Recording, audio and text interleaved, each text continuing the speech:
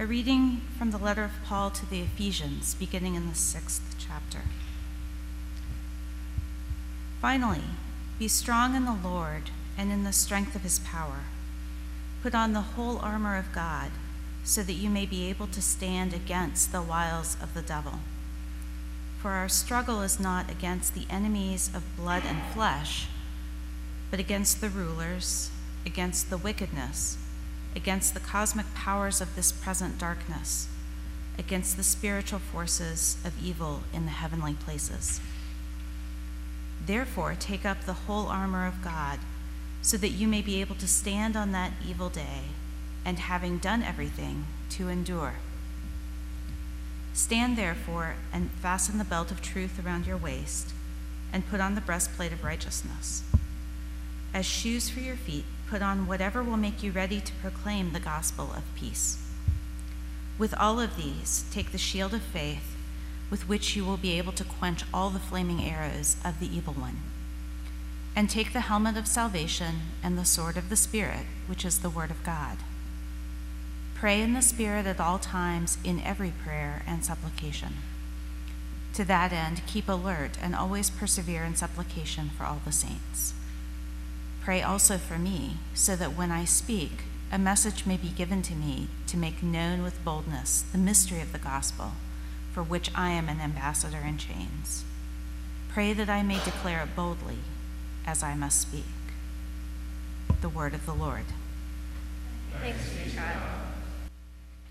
May the words of my mouth and the meditations of my heart be pleasing and acceptable in your sight, O Lord, my rock and my redeemer. Amen. I've only seen a few episodes of the show The Americans. Anybody? Fans? No? Okay. I don't know that it's like an amazing show or worth your time, but the premise is really, really good. The premise is that there's this typical American family living in the DC suburbs in the 80s. The husband and wife run a small travel agency. They're generally really good neighbors. They're good parents, etc., etc., etc. But actually, they're Russian spies intent on the destruction of America and the capitalist West. So they keep odd hours in order to get communication from their true leaders, and they memorize instructions and passwords and safe house locations. From the outside, they seem totally normal, but everything they do is calculated for the victory of their political ideals. In the Gospel according to St. Matthew, at one point, Jesus tells his followers to be wise as serpents and innocent as doves. And the reason that Christ gives for this necessity, that they should be wise as serpents and innocent as doves, is because he tells them he is sending them out as sheep among wolves. And as St. Paul finishes his letter to the Ephesian church, he is essentially reminding them of this very thing. It seems to me that cultural Christianity that is currently spasming with bizarre rigor mortis has gotten Christianity so badly wrong at exactly this point. Many of us even have been lulled into believing that being a Christian is a way of building a composite life of prosperity, peace, and pleasure. It's just another thing to add in to our already high-functioning lives. God exists for us as a sort of less funny version of Robin Williams' genie in Aladdin. He's powerful, but mostly just in a way to give us what we want. But as our lesson from Ephesians makes clear, to enter into life in Christ is to enter a war. But here too we must take care, because too often the reactionary strains of Christianity fall into assuming that their war is against other people. In Paul's theology, other people are not the enemy. They are people who have been taken hostage by the enemy, which is the devil and death. It's been said before, in war, you have to remember to shoot the enemy, not the hostage. As I said last week, the church must work hard to speak with clarity and charity to display the life-giving nature of Christ's words and the difficult nature of Christ's words. And I have to say, our current set of culture wars have done very little in displaying either clarity or charity for many sectors of Christianity. In a moment, I'm going to drill down on one particular thing that we're called to here in this Ephesians passage as a way of staying alert in the battle against the demonic forces in the world. But I do want to say a couple of explanatory things first. The first is that if you were to read this text in the original language, you would realize immediately that Paul is not addressing individuals. He's addressing a corporate body. Too often, though, we think of putting on the armor of God as this very personal and individualistic thing, but that's not what's happening here. This is a call for the church together to immerse herself in God and his gospel. And secondly, what I'm choosing to drill down on here in a moment should not be taken as a holistic method for living as a Christian in the world. We have real political duties to perform. We have true moral choices to make that can alleviate the suffering of marginalized people around us. Nothing in what I'm about to say is a call to ignore the magnitude of our duty in the world. Okay? Before we drill down, here's an overview of what Paul is getting at. We have to recognize that there is a war going on. That the struggle, as it turns out, actually is real. We have to recognize who our enemy is, and just as importantly, who our enemy is not. This is not a war against flesh and blood, which is a Pauline way of saying human beings. This is a war against a wily, scheme-filled devil who is the father of lies, filled with pride, and intent on nothing more than your suffering and destruction along with him. We have to recognize that there is a war going on, and we have to stand firm in the strength of Christ, putting on the armor of God, which could be translated as armoring yourself with God himself, putting God on as armor. We have to know the truth. We have to be covered with Christ's righteousness. If our day demands a hike in the mountains, we don't wear high heels. We put on the thing that is going to help us achieve what we need to do. We have to put on the shoes that are going to make us ready to proclaim the good news of Christ's kingship and his victory over the tyranny of death and the devil. We have to stay rooted in the faith, trusting God's goodness even in the midst of trial. We have to cover ourselves with the victory of Christ in the sign of his cross as we steep ourselves in his word that cuts like a sword. We have to get clear in our minds that the imperial kingship of Christ, the crucified God, is the single truest fact in the universe. As a famous Reformed theologian once said, there is not a square inch in the whole domain of our human existence over which Christ does not cry, mine. Jesus is king over everything. And despite the current state of rapid flux in our institutional life in the West, and despite the revelation of the horror and rot within parts of the church, despite our own weak knees and sometimes paralyzed wills, we must realize that Christ simply will not stop short. He will not be held back until the entire universe has been restored and reordered, and he is all in all. He won't quit. It is this bare fact that we celebrate in all of our ritual, all of our hymns and prayers in the liturgy. We are training our souls and bodies to bow down before Christ's splendor. We're whetting our appetites to feast at his wedding banquet. It is as if we are having our senses remapped for the new earth, for a time when we will have been caught up completely into the divine life.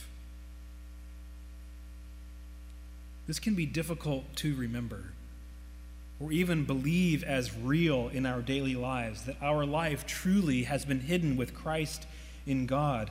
But this is part of what St. Paul is getting at when he tells us to pray in the Spirit at all times and to keep alert and always persevere in our supplications for all the saints. I have become increasingly convinced that much of what passes for Christianity in America has for some time been anemic and weak, unable to stand firm, and largely it is because of our obsession with revival.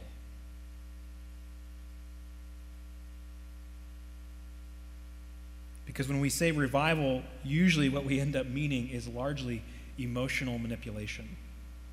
We try to work ourselves into this frenzy of spiritual fervor without any real sustenance. I mean, don't miss the connections in the world, right? We live in a world where Monster energy drinks bring in something like $3.4 billion in revenue. American Christianity has been drinking Monster energy drinks, and we're somehow shocked when the sugar crash inevitably comes back upon us over and over and over again. We get really ramped up, and then down we go again. We've become obsessed with conferences and powerful music and speakers who make us laugh and cry and feel all the feels. And look, sometimes those kinds of things can shake us out of a lull, and they are absolutely necessary. But here's the reality. For the most part, my preaching is not going to change your life. And it's not going to change this city. We have become addicted to cheap emotionalism and confused it for life in the Spirit. And the self-referential nature of our spirituality is such that we pick it up only when it serves us. But nowhere is there a hint of the submission and continual conversion that citizens of the crucified King must embody. I've been rereading C.S. Lewis's Screwtape Letters, which, if you haven't read it, the conceit of the whole thing is that it's letters from one demon to another. So you have to keep that in mind as you're reading, because the capital E, enemy, is God, right? And so demon Uncle Screwtape is writing to his demon nephew, Wormwood, on the painful subject of prayer. Screwtape instructs his nephew, who has been in charge of this new human patient that he is to try to coerce into hell, right? He's got to persuade his human patient to eat or to aim at something entirely spontaneous, inward, informal, and unregularized. What this will actually mean to a beginner, says Uncle Screwtape, will be an effort to produce in himself a vaguely devotional mood in which real concentration of will and intelligence have no part. He goes on. This is Uncle Screwtape. One of their poets, Coleridge. I have to say, I love how C.S. Lewis can throw shade at other literary people. I mean, nobody does it like him. Here, in the mouth of a demon, one of their poets, Coleridge, has recorded that he did not pray with moving lips and bended knees, but merely composed his spirit to love and indulged a sense of supplication. Says demon Uncle Screwtape, that is exactly the sort of prayer we want. At the very least, these humans can be persuaded that the bodily position makes no difference to their prayers, for what they constantly forget, and what you, nephew, must always remember, they are animals, and whatever their bodies do affects their souls. He goes on, whenever they are tending to the enemy himself, we are defeated, but there are ways of preventing them from doing so. The simplest is to turn their gaze away from him toward themselves, keep them watching their own minds and trying to produce feelings by the action of their own wills. When they meant to ask him for charity, let them instead start trying to manufacture charitable feelings for themselves and not notice what they are doing. When they say they are praying for forgiveness, let them be trying to feel forgiven. Teach them to estimate the value of each prayer by their success in producing the desired feeling.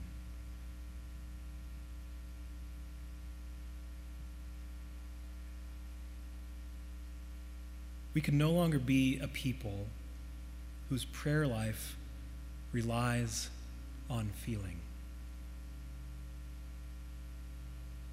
Martin Thornton, who's another good Anglican, and I use this quote a lot in our confirmation classes, and it's pretty jarring. You have to keep in mind also that these are dry British people who have never seen the sun, okay? So just remember.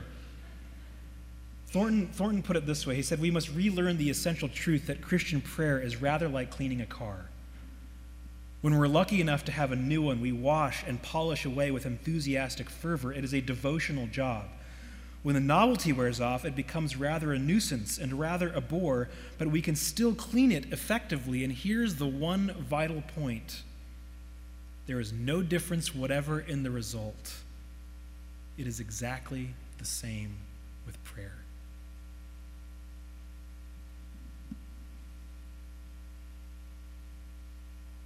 I realize that for a lot of us, this is pretty jarring. Most of us have been taught through most of our church life that feeling it, being authentic, is the primary means of knowing that it's real, that we're not Pharisees. The problem is that if you only pray when you really feel it, I mean, I don't know about you guys, but that's not going to happen too often for me. We have to figure out how to press on in the disciplines so that we can become people who actually have the aroma of Christ in the world. So bringing this back into the context of Paul's letter, we have to understand that there is a war going on. We have to armor ourselves with God himself, and we have to get beyond our own feelings to carry on in this war. We're going to be talking more about this in the coming weeks. And I did this to you a month or two ago, and I'll do it again. This is going to sound like a congregational meeting. It's not. But for a while now, I've been wanting a smaller space where we can engage the rhythms of morning and evening prayer and midweek Eucharists together as a community. And finding space with a budget like ours, which doesn't exist, is difficult, if not impossible. So I've just been praying about it for a while. And God has answered that prayer, and he's provided us with a chapel space in downtown Portland that we are going to start using, hopefully toward the end of this month. So as I said, in a few weeks, we're going to be talking more and more about this schedule. It's a shared space, but we're getting pretty good at that. We're going to be reframing our community life this fall around the rhythms of regular corporate prayer, because I believe that it is in this work of becoming persistent in prayer that the Spirit's illumination shines forth from our midst, making us a city set upon a hill. What Portland really needs is a group of people who have had their imaginations reshaped through consistent exposure over and over and over again to the light and mercy and glory of God through a continual, practiced, embodied, corporate life of prayer. This is not an easy, immediate, or sexy solution. Right? We live in a city that wants you to get out and march against everybody else who's marching. This is not going to produce immediate, tangible results. How long does it take for Netflix to load before you start getting impatient? 15 seconds? 20? 2 minutes? That's way too long. You got to turn it off and start over. I'll say that for too long, Christianity in the West has been building the spiritual equivalent of couch cushion tents. They go up quick, they're lots of fun, it feels like you're camping in the living room, but they can be dismantled just as quickly. And what I'm asking of us is to start behaving like we're medieval builders. York Minster Cathedral took 252 years to build. which means that your grandparents could have built their whole lives, and your parents could have built their whole lives, and you would build your whole life, and you would still never have seen it completed, but you would know that you're building something beyond yourself, something that will last. We haven't gotten too many tourists stopping by my house lately to see my incredible couch cushion tent building skills, but people go to York Minster all the time. To put it another way, I'm asking us to become a community of people like those spies in The Americans. I realize dealing with Russian stuff right now is maybe not the best analogy, but just our lives are going to look very similar to the lives of our neighbors, right? From a distance, we're doing almost the exact same things. But the purpose for which we have been fashioned will cause us to move heavenward. It will actually reshape all of our rhythms, all of our desires, all of the things that we are doing. And it will be difficult work, mostly at the level of personal will. Because this isn't the sort of work that we can merely add on to our already too busy life. Right? Did you already go there in your head? Okay, we're going to start out doing morning and evening prayer and midweek Eucharist. When am I going to find time to do that? If we hope to be built into a spiritual temple, being built up into the Lord, we're going to have to let the Spirit bring his wrecking ball to our pristine schedules, our pristine checkbooks, our perfectly constructed couch cushion tents, and then do the work of building us upon the rock. It's not going to be easy. But the world in which we live is so fraught with anxiety. We need to have time away with the Spirit together so that we can know how to go about doing the work that Christ has given us to do in the world. I wanted and had been praying toward this idea long before my wife and I got a chance to go to Jerusalem. But when we were there, it really just was driven home for me, being in a space, a physical space, where people have been praying for thousands of years. There's an electricity in the air. Those of you that have been, you know. It literally changes the makeup of the space. I've been an Oregonian my whole life. The changes going on in our city are dramatic. And many of them, frankly, are troubling. But the more that I have tried to figure out what it is that we should be doing as a church, I keep coming back to this one thing. We have to be a people of prayer who have pressed beyond our own enthusiasm. And it's not just for ourselves. There's an entire city of people just losing their minds with anxiety. This is how we will become people of peace. In the name of the Father, and the Son, and the Holy Spirit. Amen.